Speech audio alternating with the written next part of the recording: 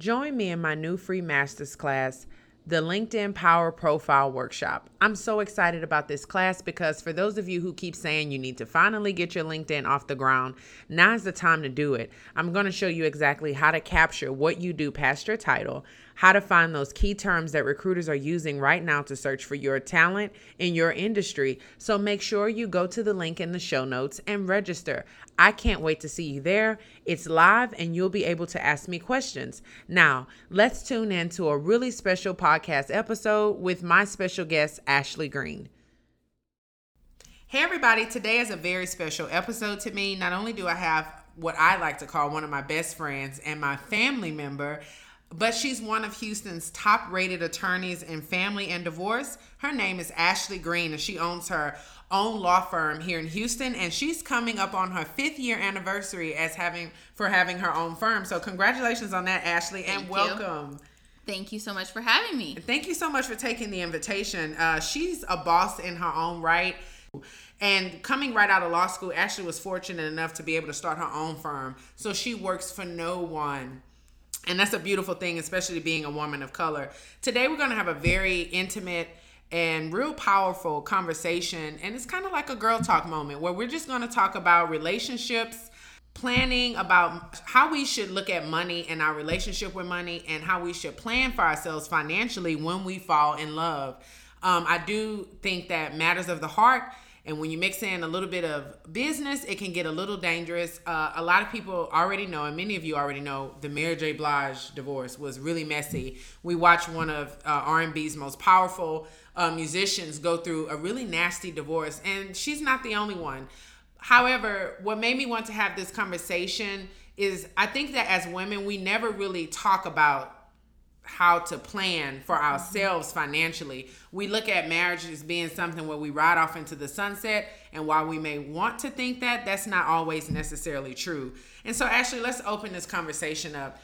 What's something that you typically see amongst highly successful women that just makes you kind of cringe when it's time for them to get married, or when they have somebody move in their home and it's just been a long relationship where that person is financially dependent on them? So one of the most dangerous things, especially here in Texas, right? Because I'm a Texas attorney, I'm licensed here in Texas, is that we have this icky thing called common law marriage. And so I've been in a position where I've represented individuals that are claiming that there's a marriage, and I've also been in positions where people are saying, you know what, no, this is not a common law marriage. And so I've had cases where individuals have gotten married, not gotten married, they've gotten into relationships, kind of like you mentioned, where, you know, they've been together 5-6+ years. Okay, now it's time, we want to move on to the next step. We don't want to formalize anything, but we want to move in together.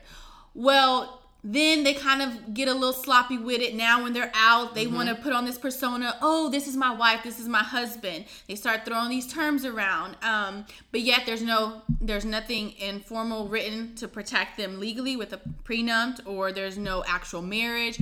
But they're throwing these terms around. So then fast forward, now you get in a big fight. You realize, you know what? I'm over him. I don't want him in my house anymore. I want him to leave. I built this. He becomes insecure. He feeling himself, and he's like, no, I'm going to stay here. Next thing you know, he's then filed for a divorce, and he's putting the claim as common law marriage.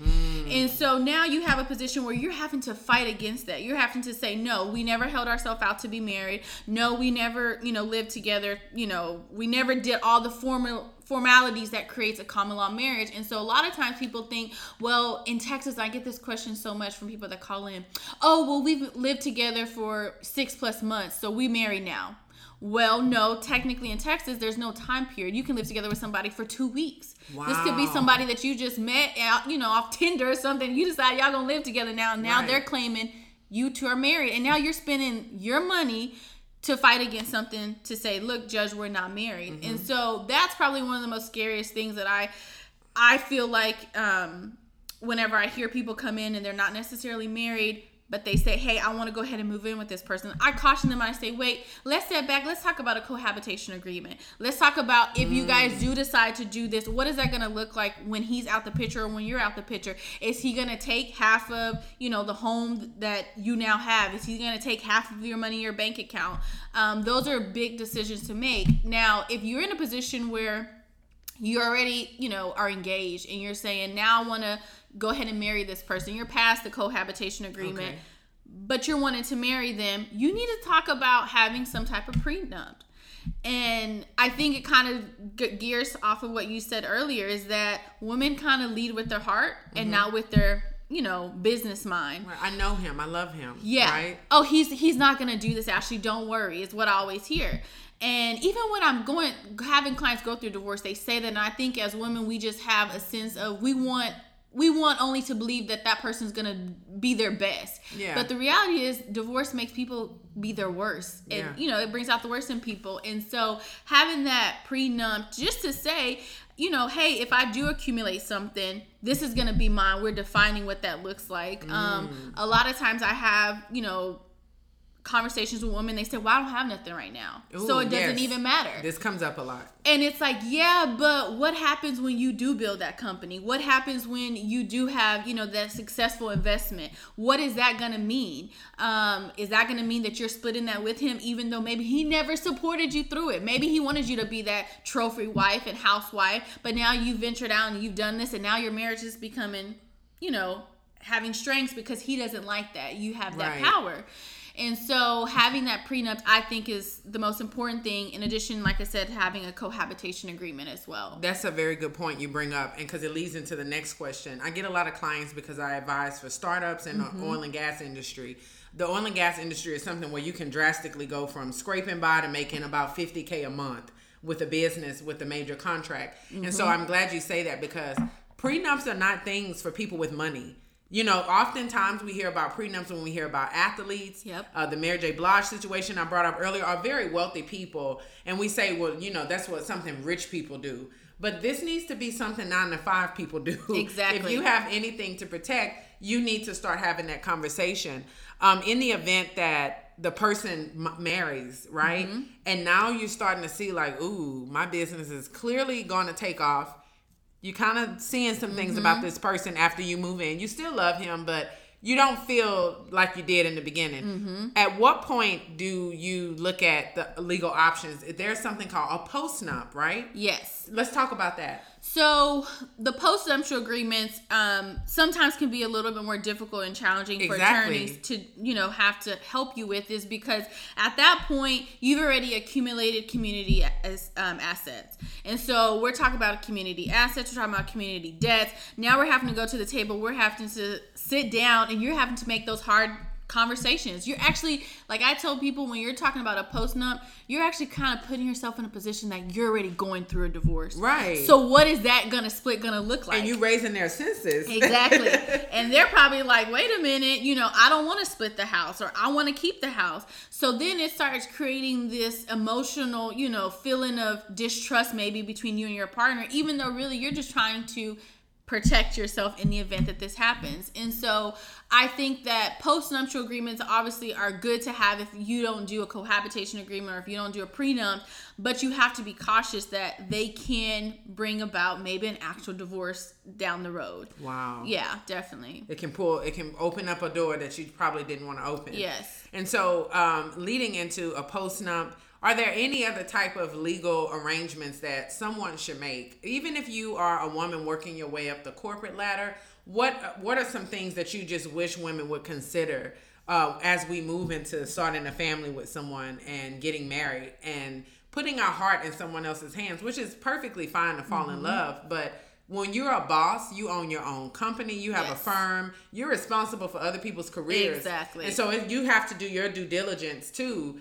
Honor that code, but how does that look when you are sitting this guy down and you say, hey, let's have a conversation? How do you talk to women who are uncomfortable bringing up money? Because I have clients who don't like talking about money at all. Definitely. So how does that look and feel? So you have to kind of present it to them. And one of the things that I always tell people is, and this is something I have a conversation with my husband about, he's super supportive, always been, but I always tell him, and he jokes that we're best friends, but we're also business partners. And that's how we approach our marriage. In that, with me starting my company, with me starting my law firm, there was investments I had to make. There were sacrifices that he had to make, that I had to make. But at the end of the day, we have to look at it as a business plan. It is. And so if you approach your spouse and you say, or even, your fiance, and you say, hey, you know what? I just want to make sure that at the end of this, if God forbid it doesn't work out, we are both able to be okay and sustain ourselves. Right. Because if you love that person and you're in a good space and you're bringing it to them, at that point, they're going to want what's best for you. They're going to want you to walk away and be okay. Or prove they don't have an ulterior motive. Exactly. That's their moment, right? Exactly. And so if they're at the table and they're saying, you know what, I think we should do X, Y, and Z, and they're working with you, that lets you know, one, like you said, this person's really going to be here for me and they're gonna grind with me. But also it's gonna allow for you to have those difficult conversations now, right? So that way when you have emotionals build up, whether that's because of infidelity, whether that's because of career changes, whether that's because they feel insecure, you're not dealing with all those extra emotions when you're going through the divorce, because those have already been decided with your prenup. And when y'all were in a good space. Exactly. And it was done in love. Exactly. Another thing that I like to look at, I have a client. She came to me about 6 months ago, and this was an interesting conversation. I ended up giving her your phone number. She has a company, and let's just say she makes about $100,000 every quarter, right? So she's doing pretty good. She's making $100K a quarter. She has a staff. And just let me mention, she's paying herself $100K a quarter. So the company is doing millions. Yeah. And so let's look at this. So her husband was down he signed a prenup, but they never really made it official. And so her question to me was, can we go off of intent? What does that look like? Like if you and the husband, you have records in the emails of him saying like, hey, I don't want this, but they never got it in writing before saying I do. Well, how does that stand in court? So that may be difficult, right? Because you're proving he say, she say. And that's what I always tell people. At the end of the day, the court looks at black and white, right? And so if you don't have that document, most of the time here in Texas, it's recommended that you have attorney look over it, they review it, but it's also notarized.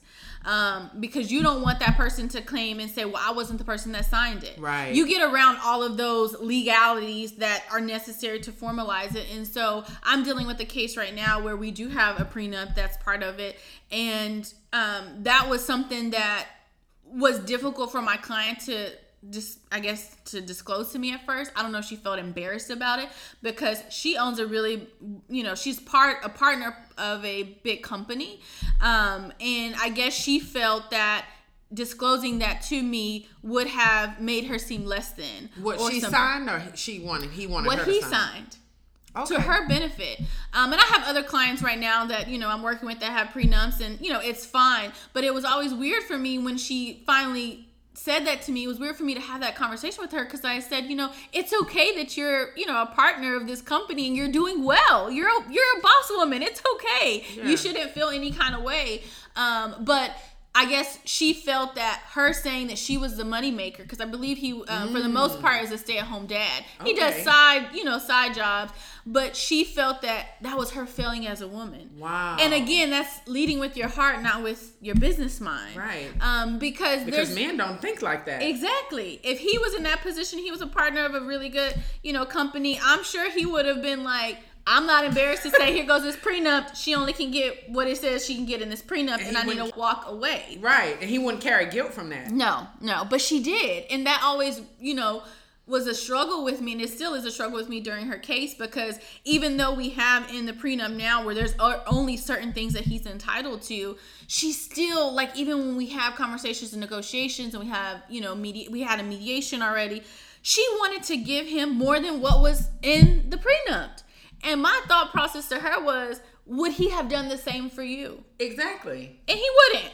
Because, I shouldn't say that for sure, but based off of my experience, most of the time, they won't. Most men. And that's the point of this conversation, is because I feel like as a businesswoman myself, I work with other business women. Mm-hmm. I've noticed that we hesitate when it's time to be selfish. Mm-hmm. And let me say this. We hesitate when it's time to be unapologetic about being selfish. I have no issue with telling someone where my lines and my boundaries are. Mm-hmm. Because guess what? Men communicate what they want with us very direct. Yeah. it's times where you can date a guy and he can tell you, I'm not looking for something serious. I'm not trying to get married again. I don't want kids. And so just as easy as it is for them to maybe even propose casual sex, it should be easy for you to propose what works to your best interest. But where do you think that stems from? Is it because we're in the South, or is it because the roles are changing in society and women don't feel comfortable taking that front seat? What is that coming from? I think it's a combination of both, because even I dealt with that, starting off. My husband's always been super supportive, but he comes from a very traditional family. And so with that being said, he's always said, you go out here, you do what you got to do, I'm going to support you. But on the back end, you have people saying, well, why is she doing that? And why is she doing it like that? Because you're not a traditional exactly wife. Right. And so you get that. One, we're in the South, they feel like, me and my husband, we're just different in and of itself. We're more like friends. I always tell people that. But the whole we joke about, you make his plate before you make your kids' plate, or you make his plate before you make your own. That's not how we roll. It's like, I will make your plate while I'm making my plate. We in a 50-50. You gonna get a rib when I get my rib. But, or sometimes he'll make my plate. But I'm not gonna serve you. But I feel like that kind of stems from that, is that there's these traditional roles that you're supposed to serve your man. Like, that's you how think about the song from Destiny's Child.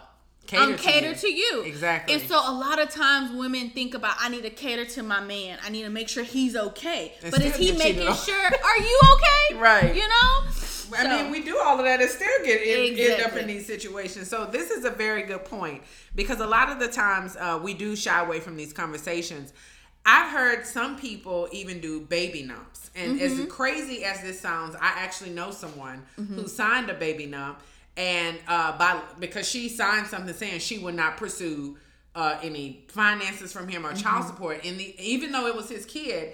And then when something happened between them, she had hell and high water trying to get child support. And so my question to you is, because I've heard she's not the only one. I know of 3 women in my life that are cool with me that have done this baby prenup, and one girl did it with a guy that's an athlete. And so when I hear that, I kind of cringe. Yeah. Because it's like, how can you alleviate somebody of a financial responsibility to a kid to build trust between you and him? Yeah. So what is that? How do you feel about those? And what would you say to someone who's being faced with that? So one of the things is, first, my firm, our slogan is, we make our decision, or every decision is centered around children. So with that being said, I'm a big advocate for children, because children's voices are not usually heard in situations like this. But one of the most important things to remember is that in Texas, those are illegal. And so a lot of times they are probably using that as a manipulation, as a control tactic, as a way for you not to go to court, because they know when you go to court, the law is the law. A lot of times people come to me, and I had a case recently too, where the lady decided to stop the case because her and her boo was going to work it back out. That's neither here nor there. I'm like, okay, you spent thousands of dollars. You want to go ahead and work it out. Cool. That's on you. You're going to sign this release though. So what people fail to realize, and this is something I always have to get my clients to understand, even when I represent men, because I represent a lot of men, and I have to get them to understand this. Child support is not something that the parent is entitled to. It's an entitlement and an obligation that goes to the child. And that's the way that the Texas Family Code looks at it. It's not something that you're entitled to. And that's why state law does not allow for you to make contractual agreements regarding child support, because you can't make that again with somebody against your child, because it's not for you. It's for them. You can't establish trust in a relationship off of saying don't pay child support. Yeah, because it's not going towards you. And like, I have a lot of women, they want to be boss women, and they say, I don't need his money, I don't need him. Okay, that's cool, but is your child gonna need this when they start college? Is your child gonna need this when they need a car, when they get to their senior year? Put that money aside. You don't have to use that money right now, but you can't. It would be like me saying, I'm in a relationship, business transaction with somebody, and it's you, me, and that person, and I say, well, you and I off the side gonna sign an agreement that you're not gonna give Daniela any type of financial funds. Right. How do you make that decision? You can't do that. Right. Like, so that's why the law says you can't do that for your child, because that's a whole nother person. You trying to tell them what they're not entitled to. And you're depriving them of financial need. Exactly. That's a really good point. And so I did not know that was illegal in the state of Texas. Are there any penalties or something for people who sign those? Like if the guy gives it to the girl and she signs it, and they take that to court, is the judge just going to shoot it down, or is it a penalty? Yeah, and I guess illegal is the improper term. I guess the proper legal term would be it's void, right? Okay, it doesn't matter. It doesn't matter. It's not going to be It's like signing a contract with a minor. Exactly. And so the court may look at it and say that, within it, it may say something like, well, you two agreed that you're going to split extracurricular, you're going to split, all school expenses, or you were going to keep the child in private school and make sure that tuition is paid and not pay child support to that parent. Now, the court may look at factors like that to determine, the needs for the child. But again, like you said, they're likely going to just throw it out. Okay. And so moving into another sticky situation that I find that people get into. So let's say you have the prenup in place, but you never really set up a will or anything. What brought this up to me is, for those of you who are listening, Ashley and I always talk about the reality TV shows we like, and we like Real Housewives of Atlanta. And there was one season where when Candy was getting married to Todd, not only did she sign a prenup, which I agree with, she also discussed some things about her will. If she passed away, I think Todd has 60 to 30 days to get out of the home, vacate the premises, because all of her financial money in her bank account or from her prior businesses and her home will go automatically to her daughter. Now, whether or not you agree with Candy doing that, I guess that's up in the air. But the question is, from your perspective, what do you think about that, and why do you think that was such an important moment, especially because a lot of people who watch Real Housewives of Atlanta are African American women? Yes. And so I noticed a lot of backlash towards Candy for that. But would you say that was wise for her to start setting the wheels in motion on what was to happen if she were to die? Yes, and that's something that a lot of, not just black women, but black people in general are like, our community just doesn't get that wills are so vitally important. Yeah, Yeah. You're at that point allowing any family member to collaterally come and attack your estate. And is that truly your desire and your want? Like, for example, with Candy, let's say that, God forbid, her kids, pass away. Sure, maybe they all in a car accident. I don't know. Then she probably has alternatives in place. Whereas if she doesn't, then you're here in Texas anyways, they're going to go down the linear tree. And whoever's next in line will be able to do that. So it may be her mama. It may be Todd. It may be, we don't know, right? And so a lot of times I tell clients, that's another question I ask them when they come in. Do you have a will? What does that will look like? Now, during the divorce, if you're already filing for divorce, I caution people and I say, well, let's not do it right now. Because the court may look at it negatively because you're doing it during the course of your marriage. But I've had a client just recently this year, an older lady actually, come in, and she was adamant that she wanted a will.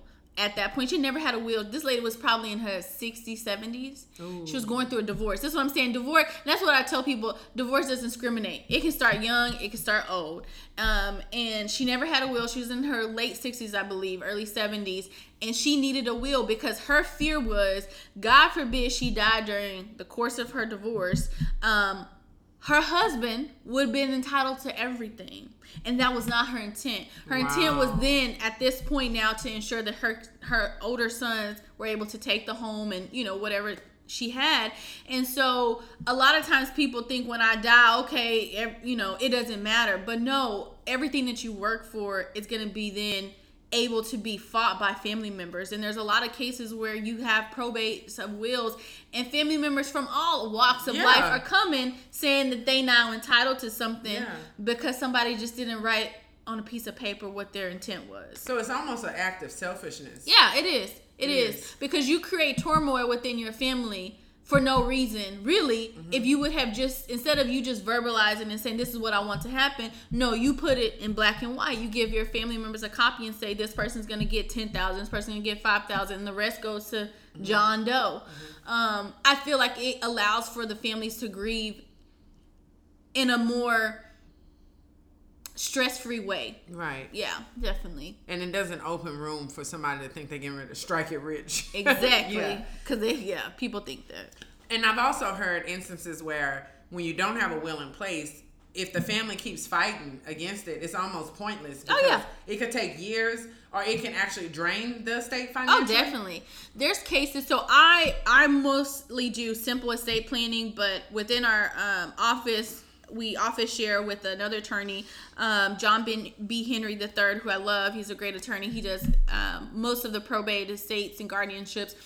And he works on a lot of cases that do deal with the family fighting. And a lot of times, he may walk out of the case and he has to tell his clients, look, you gonna maybe get $1,000 because y'all been fighting 5, 6, 7 years.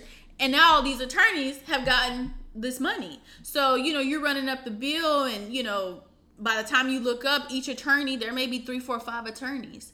Each attorney may now be getting 20, 30,000, 40,000, 50,000. And you walking away, each family member may be getting a few $100s. And is it worth it? It's not. So you don't want to put your family through that. And like I tell people a lot of times when they say, well, I'm too young to have a will, or I don't want a will. It's like, but you don't, like you said earlier, you don't know what you may reap in your next season. That's right. So you have to be prepared and have your family prepared. And so when we talk about women and not planning, and this is a very good topic, the will, I think we need to dedicate one whole segment to that. When you talk about women who earn more, I know that for me, I've worked in oil and gas since I was an intern, 15 years old at Florida Daniel. I've always been around high income earning other people in that field.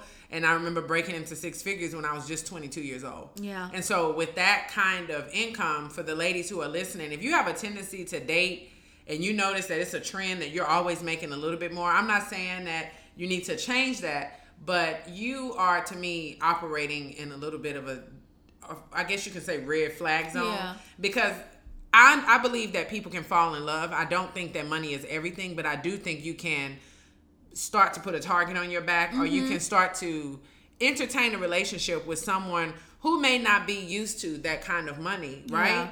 And so here's a conversation that's a very interesting conversation I want to get into. Join us next week so that we can wrap up this conversation. This is a powerful conversation, and I'm super excited to release the rest of this podcast episode. I can't wait to engage with you guys. All of the links to Ashley and my master's class will be in the notes. God bless.